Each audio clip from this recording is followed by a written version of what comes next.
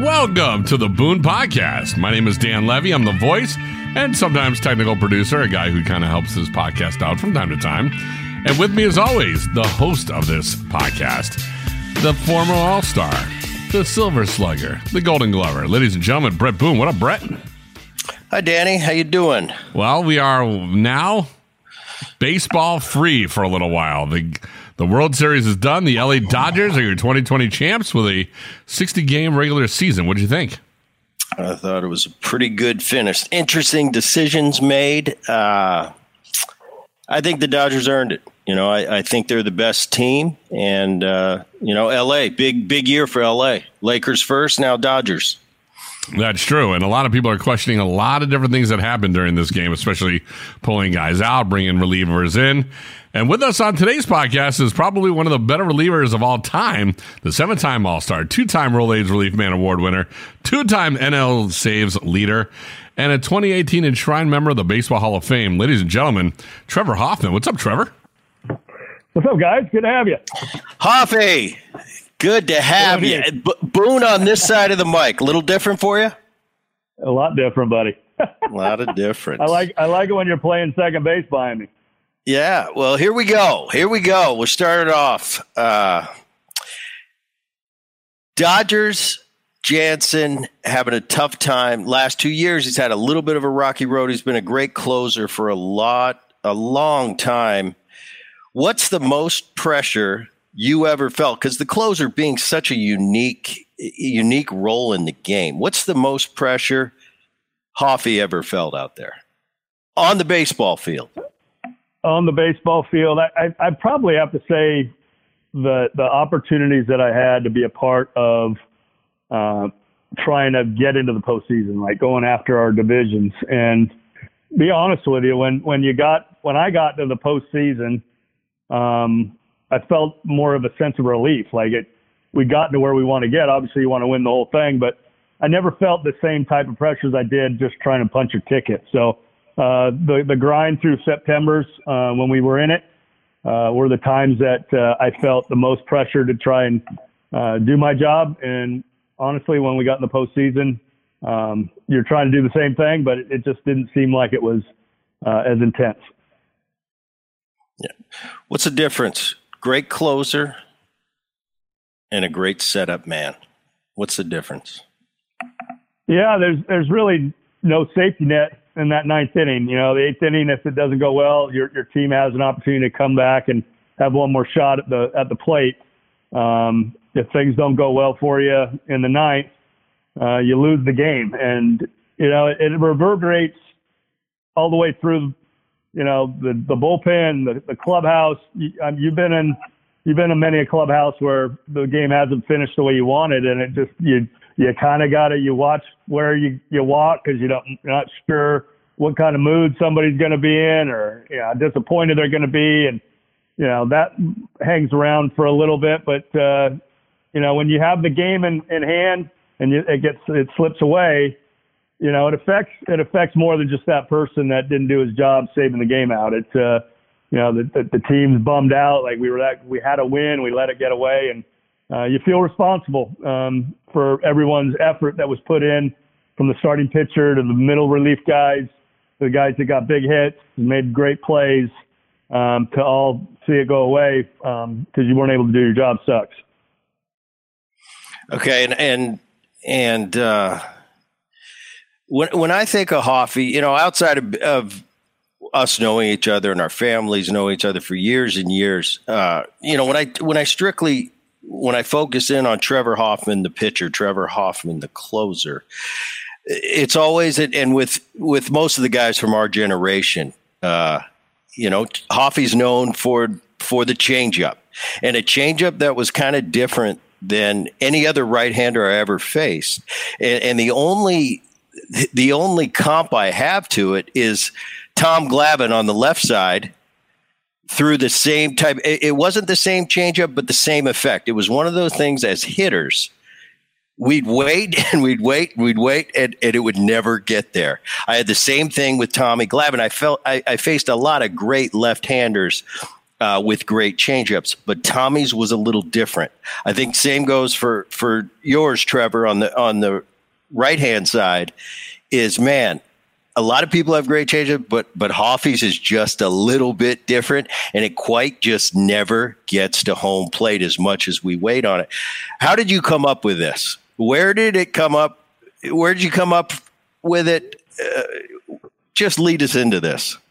Yeah, it's I love that intro to it because honestly, you know, being able to trust throwing a right on right changeup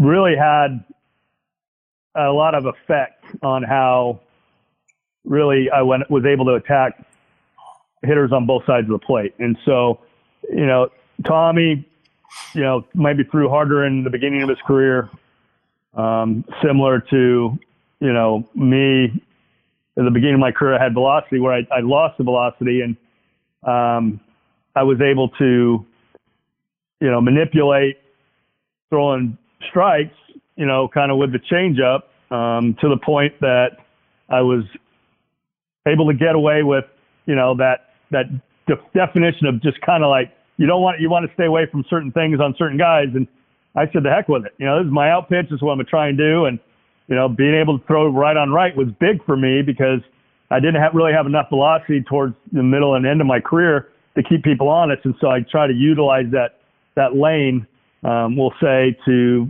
speed the guy up, even though I wasn't really speeding anything up with velocity. The pitch came around. I used a regular circle change. Larry Barnett, Sr. was a guy that was in the Reds organization a long, long time. I know you know him, Brett, and your dad knows him. And I was actually signed by his son, Jeff Barton. He ran a camp in Cypress Junior College in the offseason when I was trying to make a transition to pitching from hitting, and showed me the circle change. And it was a nice pitch. I kind of took to it. I figured it out rather quick, but it didn't have this big differential that I was looking for. It was probably 8-9 miles an hour different. And when I had a teammate by the name of Donnie Elliott come along and showed me his grip and what he was trying to do with the changeup for him, it was kind of pinch the seam rather than have the circle around the horseshoe. Pinch the seam. It kind of moved the ball into my hand into a more comfortable position, we'll say. And I got a few more miles an hour off of the pitch. And then I morphed it into more of a palm ball. And that's when I started to see some big differentials between my fastball and the changeup. I was anywhere from 13 to 15, 17 mile an hour difference. And honestly, that's what made the pitch really, really good is, you know, I see guys today in the game with the Quest Tech or whatever you want to call it, the cube that they have to throw through, and the umpire knows exactly where that strike zone's at, and the hitters know exactly where that strike zone's at. And if it's not in that box, it's not getting called a strike. And I really feel like the changeup is a pitch that's underutilized out there because it can be a deceiving pitch in a sense that you don't pick up that front and back portion of the cube. You know, east and west, north and south, they're guys are good enough where they're gonna know what's gonna be a strike, what's not. That changeup, it might not, like you said, Brett, it might not ever get there, and they're thinking it's gonna be in the strike zone. Well, I think you hit on a couple real important things. It's really, in my opinion, not talked about enough, and that's the differentiation in the speed of pitches and also the right-on-right changeups. Now, in today's game, you're seeing a lot more right-on-right changeups than back in, say, the 90s and the early 2000s. But I'll tell you, the guys that give us hitters the most trouble are the guys that can knock off, like you said, 13 to 15 miles an hour, because we're programmed. If you've got a 94 mile an hour fastball, we're programmed for about an 84, 85 mile an hour off-speed pitch, and we're used to that. When something goes off, you know, what we're expecting, wow, as hitters, you know, you were a hitter once, but as hitters, we really panic of the unknown. So that's a big thing that I think is not talked about that much. And when it comes to hitters and facing Trevor Hoffman, here's the one thing, and I know me and you have talked about it a lot, is, man, we don't want to be embarrassed. And we don't want you to screw us into the ground with that changeup out front, miss it by 2 feet. That is our worst nightmare. And I think you were able to take advantage of that. Me and you have had a few battles over the years. And almost like, it sucks. And for the people out there listening on the Boone podcast, it sucks when your friends are pitchers. You don't want to be friends with them, because if I'm facing Trev, it's usually the ninth inning. It's usually a big situation. And if he gets ahead of me in the count, and even the slightest grin, I caught that. And I felt like he had an advantage over me. He'll catch me sitting on that changeup and he dots me with a fastball away. The key to, and Trev, people don't know this either, a lot of your success was getting to the changeup. But getting to the changeup, you got to spot your fastball, and you were pinpoint with that fastball. You weren't throwing fastballs for effect for the most part. You were getting ahead with it, catching us sitting on a changeup. And I think that's what made you so effective. The overwhelming fear that especially right-handers had of getting embarrassed by that changeup. Speak to that a little bit. Yeah, I appreciate it. You hit the nail on the head. Having a devastating second pitch, unlike Mariano, or his one pitch was devastating. I needed to get ahead. It wasn't going to do me any good to be 6, 7, 8 pitches into an at-bat, because then I got nothing to get someone out with. So I need to be aggressive in the strike zone early with my fastball. I need to put it where my best margin for error is going to be at, where more soft contact is going to be about it, and try and get to 0-1, 0-2 as fast as I can so I can get to that changeup. Now, there were guys out there that were sitting dead red the whole at-bat and never came off of it, and I didn't need to worry about that. I could flip up the changeup and I'd get the swing, but for the most part, it was dot the heater, get ahead, and then go to the pitch that looked like it, and then ultimately it wasn't. And, I think guys, the success would still be there with the changeup, even though if guys took the changeup, and I know it's a big if, it probably wouldn't have been a strike. It would have been down in the dirt, but you're hoping and you're basing off of sight. And, they do a great job of tunneling guys today, where they throw the same pitch out of the, all their pitches out of the same arm slot, and then you see it like a firework. The guy's fastball goes here, the breaking ball goes here.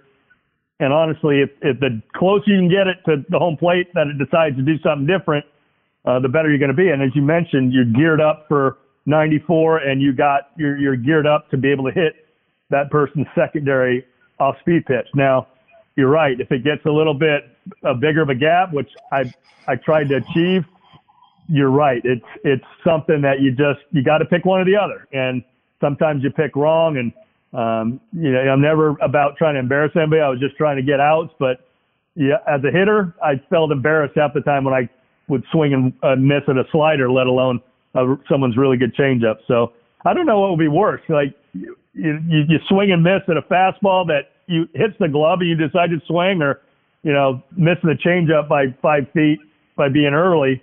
I think I'd rather break a bat and get a hit than punch out on a changeup. No, stop. That's why you quit hitting, because you don't have to go through the mental just anguish that we go through. It's amazing as a hitter, and it doesn't matter if you're hot, you're not, you're hitting 330, you're hitting 230. In the ninth inning, because when you were out there, it was always, you're usually got the lead, we're behind.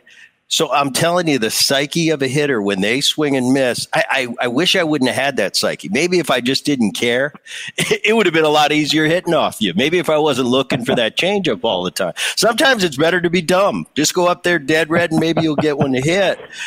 But I'll tell you, the psyche, when you miss a pitch by that much, it really affects the rest of your game. Like, oh, don't let him do that to you again. Boom, take a fastball. Now all of a sudden you're down 0-2. And I could talk about this I don't even want to talk about it. That's the one thing I don't miss about the game. I don't miss it. I will say this. I will say this, though, Brett, is you're right. I couldn't hit very good. And yet, you were better than you talk about, though. But what it did for me is I always felt like I could figure out what a guy was kind of thinking in the batter's box. And that benefited me throughout my career. So I kind of could sense when a guy just felt like he was on something or he was looking for something, and I kind of put myself in that situation of, the desperation feel, then you know what? It's just paying attention. You have all these scouting reports. You have hot zone, cold zone, what the guy's doing in certain counts and where base runners are at. You have the shift. Like, there's a lot to be learned, like how a guy took a pitch, how he swung at a pitch, where he fouled it off, where he, felt like he was almost making contact, that sort of thing. You can learn a lot by just paying attention to what the pitch does. Yeah, that's a great point, too. We're going to talk a little bit about playing the game in your career and your brother, Glenn, who's been in the game, man, it seems like it's 40 years now. I played against, Dad when he managed the Cincinnati Reds. I played with Aaron. We call him Uncle Aaron now. That's what the kids call him. I played with Aaron. I played against Aaron. For me, it was never a big deal. I didn't worry about Dad in the other dugout. I wanted to kick his butt. I didn't worry about Aaron. I didn't care. I had a job to do.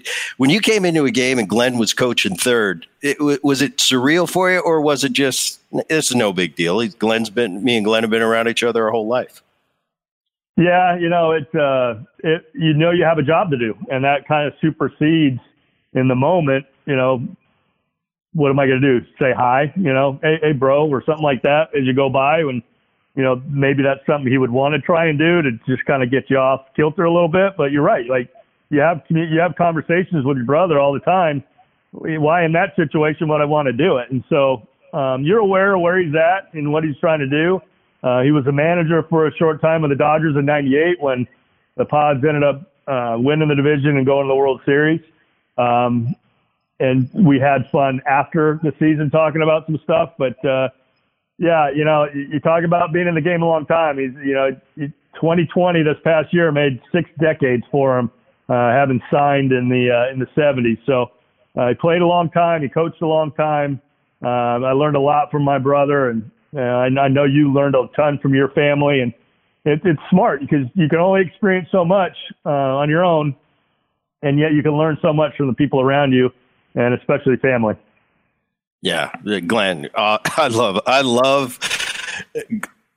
Glenn Hoffman. I love Glenn. And every time I get to see him in a golf event or what it is, I just always enjoy your brother. All right, let's get to the funnest part, the meat of this story, what everybody wants here, our travel ball stories. Let me set this up for the audience. Trevor and myself, I retired a little earlier than Trevor, but when he retired, we decided to take on this travel ball where we had Trevor was the first base coach. I was the third base coach. We had a manager who was tremendous. He handled the parents and the emails, and it was a perfect world, and it was free for the kids. And Trevor and myself talked about it. I said, yeah, this will be fun. And our sons, Jake and Wyatt at the time. And when do you think we started? We're 9 or 10 years old? Yeah, somewhere in that age demographic, I think. But we logged 3 or 4 or 5 years doing this travel ball. And I remember, I still tell people today when we talk about travel ball and people that have young kids, I said, yeah, me and Hoffy did it for a while. And I said, at the beginning, we thought we were going to be this super team. And all of a sudden, players started coming to our team. And I'm thinking, I wasn't thinking to myself, I'm like, they got Trevor Hoffman coaching first, myself coaching third. We've probably logged, 35 years in the big leagues. It's a free program. Our head coach is a tremendous guy, bends over backwards. And we've got these elite travel ball kids coming to the team. And if they're not hitting third, fourth, and pitching every game, they just jump ship. And I remember you looking at me and going, Boone, what are we doing wrong? Why do these players keep leaving us? And I go, I don't know. They must be crazy. Don't they know how much we can teach them? But, man, those are some fun times. What do you remember about that? It was definitely a good time. You couldn't have hit the nail on the head more. I would shake my head. I'm like, what more can we offer, to keep a kid on our team for a month or so? And like, how about a week? If they're not in third, they're gone. Let alone, you're right, some of the information they're going to get. And, the kids that were really paying attention and figured out, they would ask the right questions, and they were learning. They were getting stuff that, people that lived it in the big leagues, and they were getting that information. But man, it just kind of went to show you that, hey, I appreciate you, Coach. You had a nice career, but whatever. How are you going to help me out? and I respect that to a degree too. And how did and how could they miss Brett Boone batting practice? My BP was tremendous.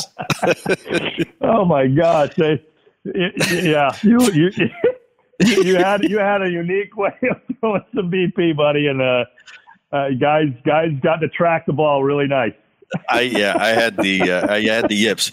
Long story short, what happened in the end was we really started recruiting parents, not kids, and we ended up having a great time. And we weren't always the best team, but if everything went right and all the kids played up to their potential, we had a chance to be there in the end at each and every tournament. But we ended up recruiting parents that were on board with the program and were just good people. Man, that was a lot of fun, and that's something we'll be able to talk about forever. All right. Yeah, that was real.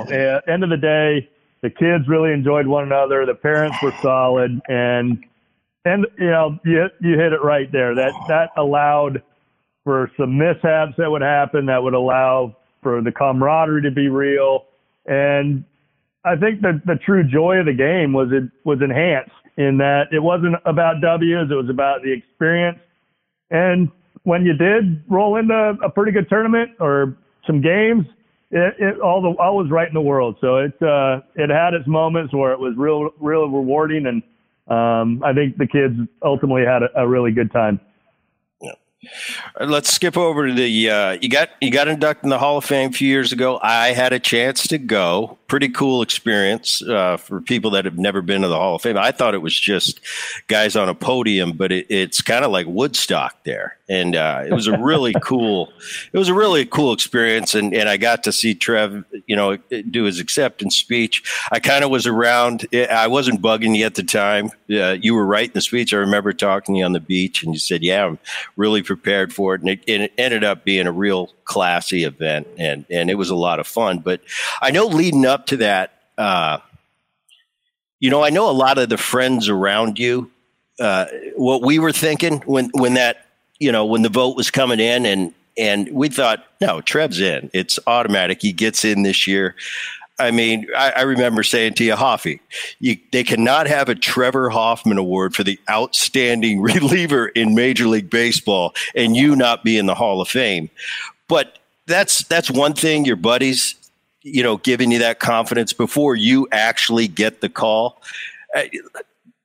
Tell me a little bit what that was like on the family side and with the kids and everything leading up to it. I'm probably, and I'm just guessing here, you're thinking, well, people are telling me I'm going to get in this time, but I know when you're the person waiting for the call, you don't believe what your buddies tell you. So tell me, what was that like when you finally got the well-deserved call?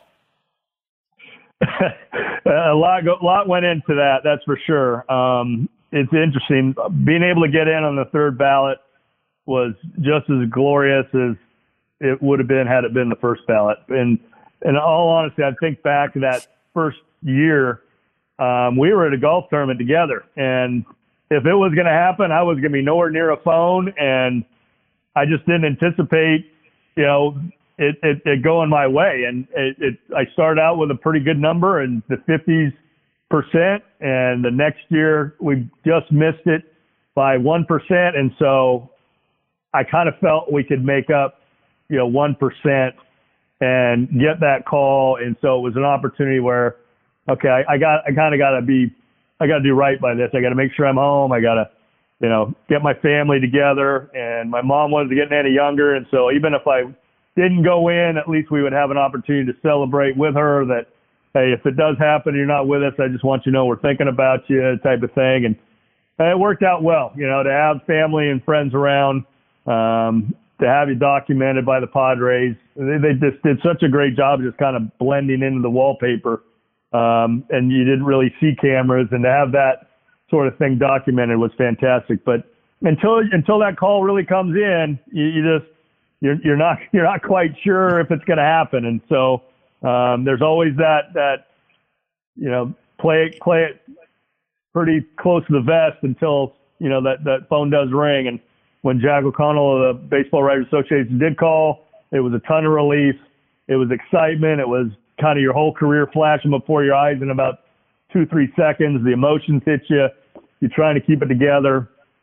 And then ultimately the planning starts, and you're whisked away. After about 15 minutes, you have a presser at the field. At Petco, we did it, and then you're on a red eye back to New York for the press conference that the hall holds in New York City. So it happens. Everything, when the call comes in, everything starts to happen really fast, and then it slows down. You got about 5 months to kind of put thoughts together and figure out what you're going to try and say and who you're going to thank, and it's really cool. It was a great experience. All right, you mentioned earlier, and not everybody probably knows this, but Trevor was not always a pitcher. Matter of fact, we played against each other. I was at USC. He was at that villain school, University of Arizona. And I remember Trevor coming in. He transferred from a JC, and I remember watching him. He's a good player, and he played short and played third. And I remember everybody was always known as frickin' Hoffman's got a cannon. So you go off, you get drafted, and I think you were there. You were at U of A for 1 year, right? 2 years. I was able to do my 2 years. Senior year. Yep. Oh, I'm screwing but I left. Right. You left your junior year. I left my senior year. Okay, so you sign, you go to the minor leagues. What happens next? How does Trevor, the all-pack 6 third baseman shortstop, turn into Trevor Hall of Fame closer? How did it happen? What they did is they stuck a wood bat in my hand, and I had no idea how to use it. I was used to that big sweet spot. And this was one of the things we told our kids that we were coaching. It's like, hey, until you have to use it, man, use that. Keep using that aluminum bat. They all wanted the wood. They all wanted to hit. And to their credit, they know how to use a wood bat, and that's something that I didn't learn to do in minor leagues. And the slider ate me up, and I spent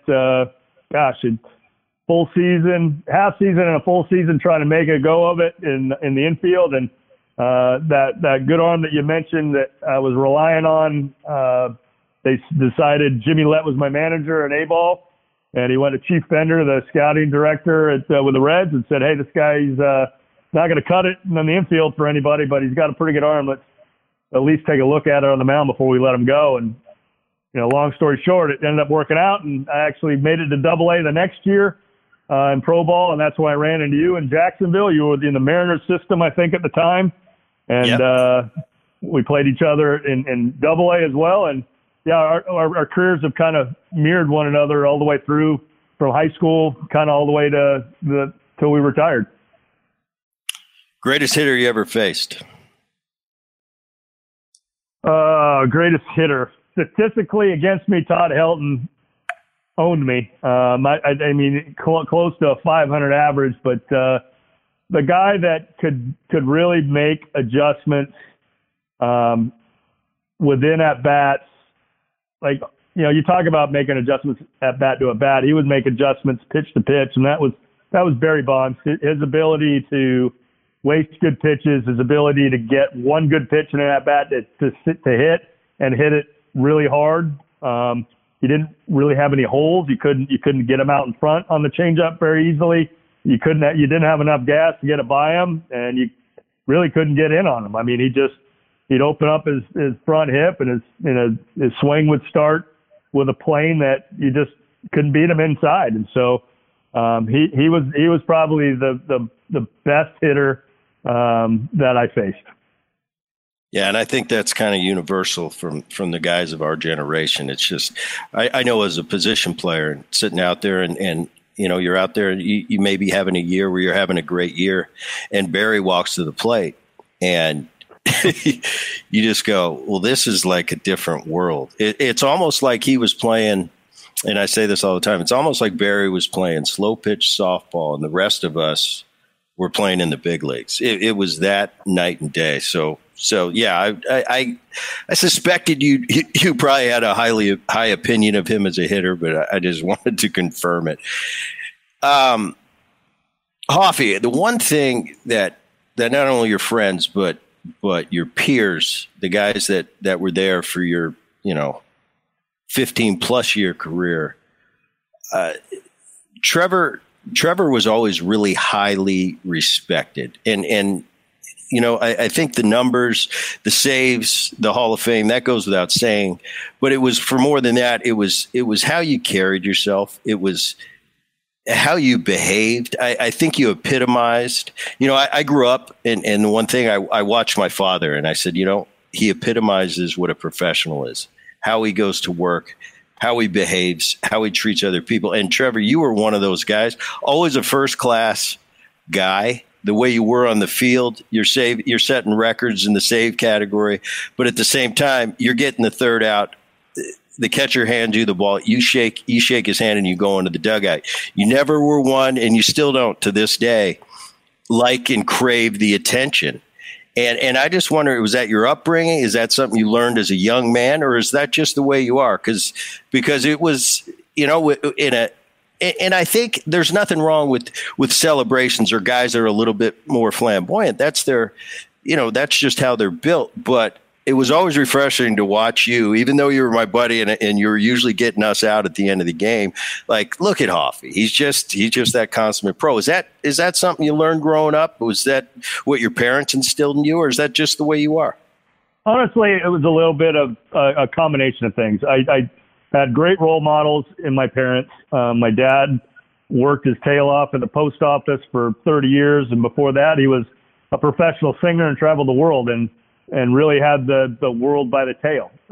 My mom and he met when he was singing in a play and she was dancing, and so they're artsy. They had luxury, we'll say, and yet when they raised a family, it was kind of humble pie. And so I was able to see that difference.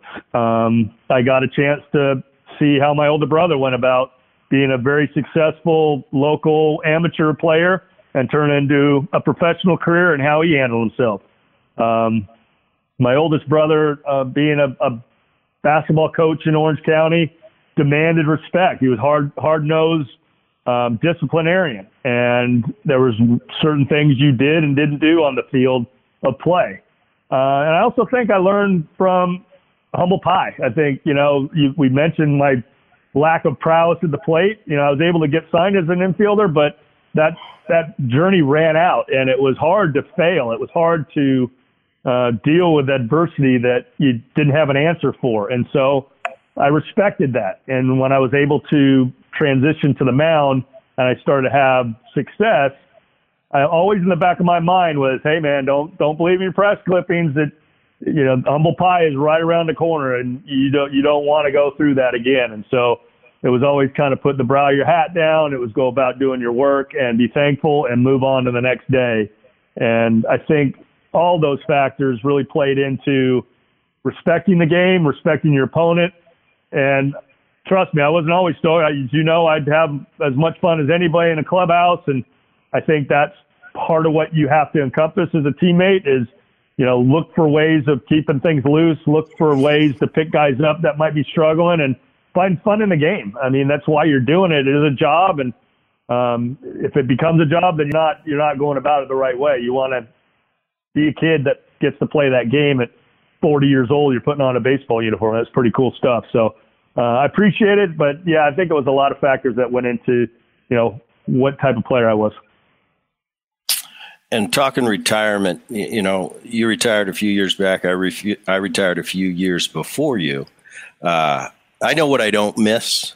I don't miss chasing a slider low and away in the dirt. I don't miss that. What do you miss about the game? I miss the clubhouse. I miss that uniqueness that you're going to only have if you're a part of a team. Being involved with the Padres still today, it's great. I get to go in the locker room, chat it up with the guys that are there. We talk the game a little bit, but I'm not on that inner circle. And that trust that you get by being a teammate, that ability to, put on that uniform and go out and compete at 7:00 every night allows you that camaraderie. And that goes away. And that's something that I miss being at the field doing. I miss being at 35,000 feet in the air and being able to unplug from, your iPhones and the internet or whatever. You just kind of enjoy hanging out with your teammates, playing cards or listening to music and flying to the next destination or coming home. I miss that sort of thing to share with people. Yeah, and that's a pretty accurate point too. Is you mentioned you never know what it's like. Once we take that uniform off and are officially retired, we're kind of out of that inner circle, and everybody thinks, well, Trev's working for the Padres. He's down in with the guys. It's different. It's you only, if you're part of that 25-man roster, you're the only guys that really know what's going on, the real story of what's going on. And once we take off that uniform the final time, it's like, no, we're still a part of that and we'll always be a part of that, the game. But you're right. It's a different, you're not in the inner, I think you put it great. You're not in the inner circle. And talking about the Padres, you work for the Padres now. I know you do a lot of PR for them, but you put a uni on in spring training. What's some of the most rewarding stuff you get to do now working with young players? What's the most rewarding thing for Trevor? Yeah, I've been pretty lucky that they've, one, asked me to come back, and two, I've been welcomed back by my longtime pitching coach Darren Balsley at the time, and this past year with Larry Rothschild, who was in the Red system at the time I was coming up and making the transition. So I have a lot of long-time history with some guys that are running the show there, and I really appreciate them giving me that opportunity to be in spring training, to have the latitude to have conversations with their pitching staff and their guys. But what I get most rewarded by is when I see kind of a light bulb go off in a young kid, whether it's, we talk about what we earlier in the podcast, what was so important about my changeup? Well, it was strike one. It was locating a fastball so I could get to it. And then, you talk to another guy about a changeup and you see the way that clicks on and how that just something feels right in their hand when you talk about a grip. And so it's those type of things where you're able to pass your knowledge on, it's appreciated, and understand that's kind of the best way to help out is by giving up your knowledge that you have on certain things. All right. And we got to play together one year, 2000, the Padres. And, I mentioned it earlier. I don't like being friends with pitchers. I have a lot of ex teammates that were pitchers that are my buddies, and I didn't like it because I didn't like when I had to face them. But we really, as position players, Trev, we don't really pay attention to you guys much. You have a job to do. We have a job to do. But tell the people out there listening, once that national anthem finishes and we take the field, you were in a real unique situation being a closer. And especially at the time, you knew if your team was ahead, you're getting the call for the ninth inning. Once that anthem finished, what'd you do? How did you prepare? Yeah. And sometimes you weren't going to pitch for 2 or 3 days. You might go 2, 3, 4 days in a row without pitching. How did you stay in the game ready to do the job you had to do? Well, I think you're right. It's something where you could go 3 or 4 days without getting into a game that is what you do in a save. In all honesty, you can't fall into that trap of just, I'm going to flip it on when, I get the pitch in a safe situation. You have to anticipate every night you could go in. And so, you're right. The national anthem plays.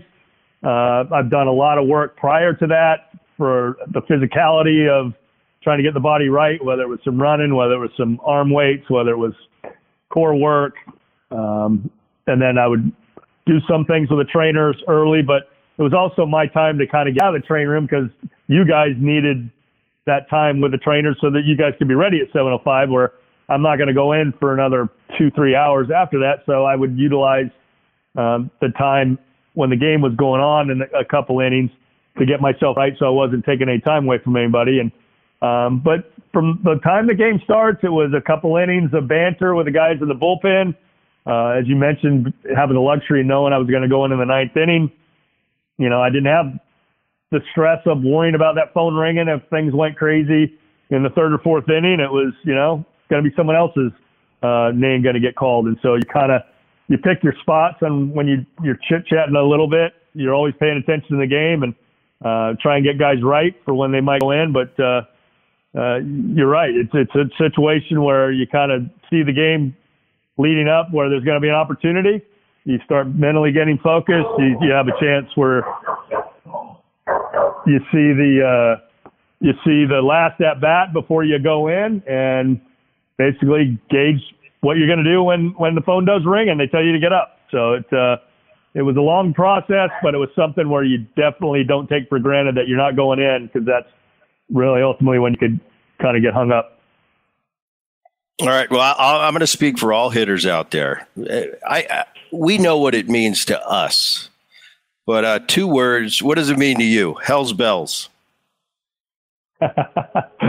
And probably the coolest walk-up song. In the day and age of everybody's got a walk-up song, that's going to be a classic. One of the first and one of the best. All right, go ahead. Great theatrics, I'll say. It was a song by AC/DC that, I didn't think much of when we started it in '98, and it became larger than life and actually took on a mind of its own and a culture of its own here in San Diego. I'm synonymous with it to a degree down here, but I get a kick out of it when I hear the bells go off on a third and long situation in an NFL stadium, and I giggle when I hear it in other places. But I know that for a moment in time in San Diego, I was playing. It meant the ninth inning was getting ready to start, and I could always rely on that charge. That the bullpen gate would open up at Petco, and I'd turn and run from Qualcomm without a gate. And when that first bell would go off, it was on. Fans got excited. They got loud. They enjoyed the lead guitar for a little bit. They enjoyed the first few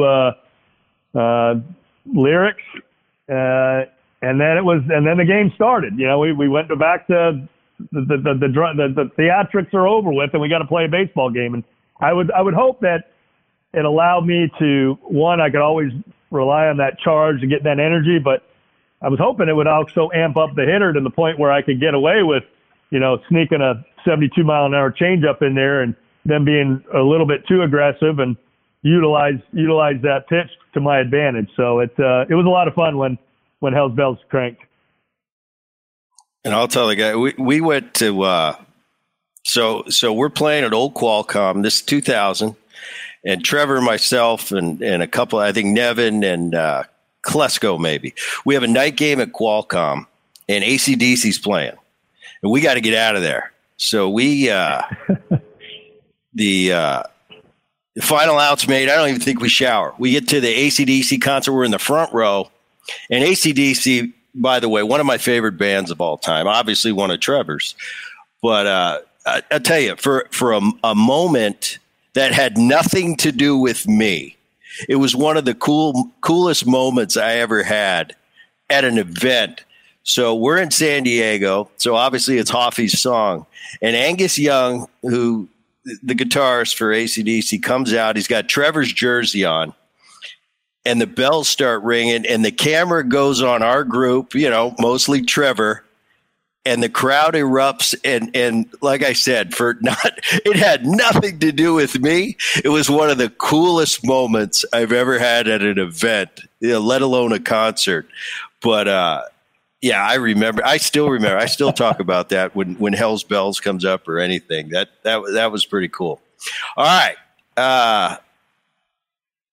Thanks a lot, man. This was a cool podcast. I think everybody's going to love it. What we do on the Boone podcast at the end is the voice of the podcast, Dan Levy, comes in with a question or two from the fans. Dan? Hi, Trevor. Are you there? I am standing here. by. I am here.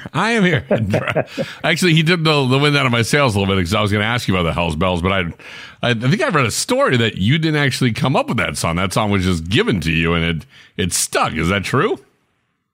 It is true. It was actually Steve Finley went to Charles Steinberg, our one of the guys in our front office, and when Steve was in Baltimore. He goes, Charles, we had a song for Greg Olson when he came in. How come we don't have a song for Hoffy?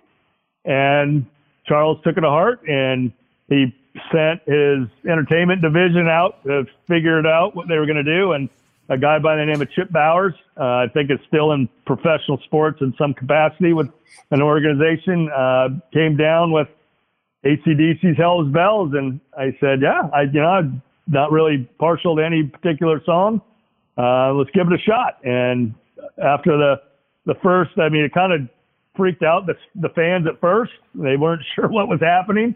And then I wasn't sure on the second time that we used it because Moise Alou, who I struck out the night before, decided to take me deep on the first pitch fastball that I threw. And I'm like, uh-oh, that wasn't very cool. You come out to this song and everyone's cheering for you, and the next pitch you give it up and the game's tied. That doesn't go over very well. And so, fortunately, we stuck with it, and we had a nice run playing Hell's Bells in San Diego. All right. Well, Trevor, we want to thank you very much for coming on today's podcast. If you want to go ahead and follow him, he's on Twitter. It's at @THoffman51. And if you want to follow Brett Boone, of course, it is at the Boone 29. And once again, if you found the podcast, welcome aboard. We have some really cool things lined up. So do us a favor, keep subscribing, commenting, leave reviews. Tell all your friends and family that this podcast is in fact Boone approved.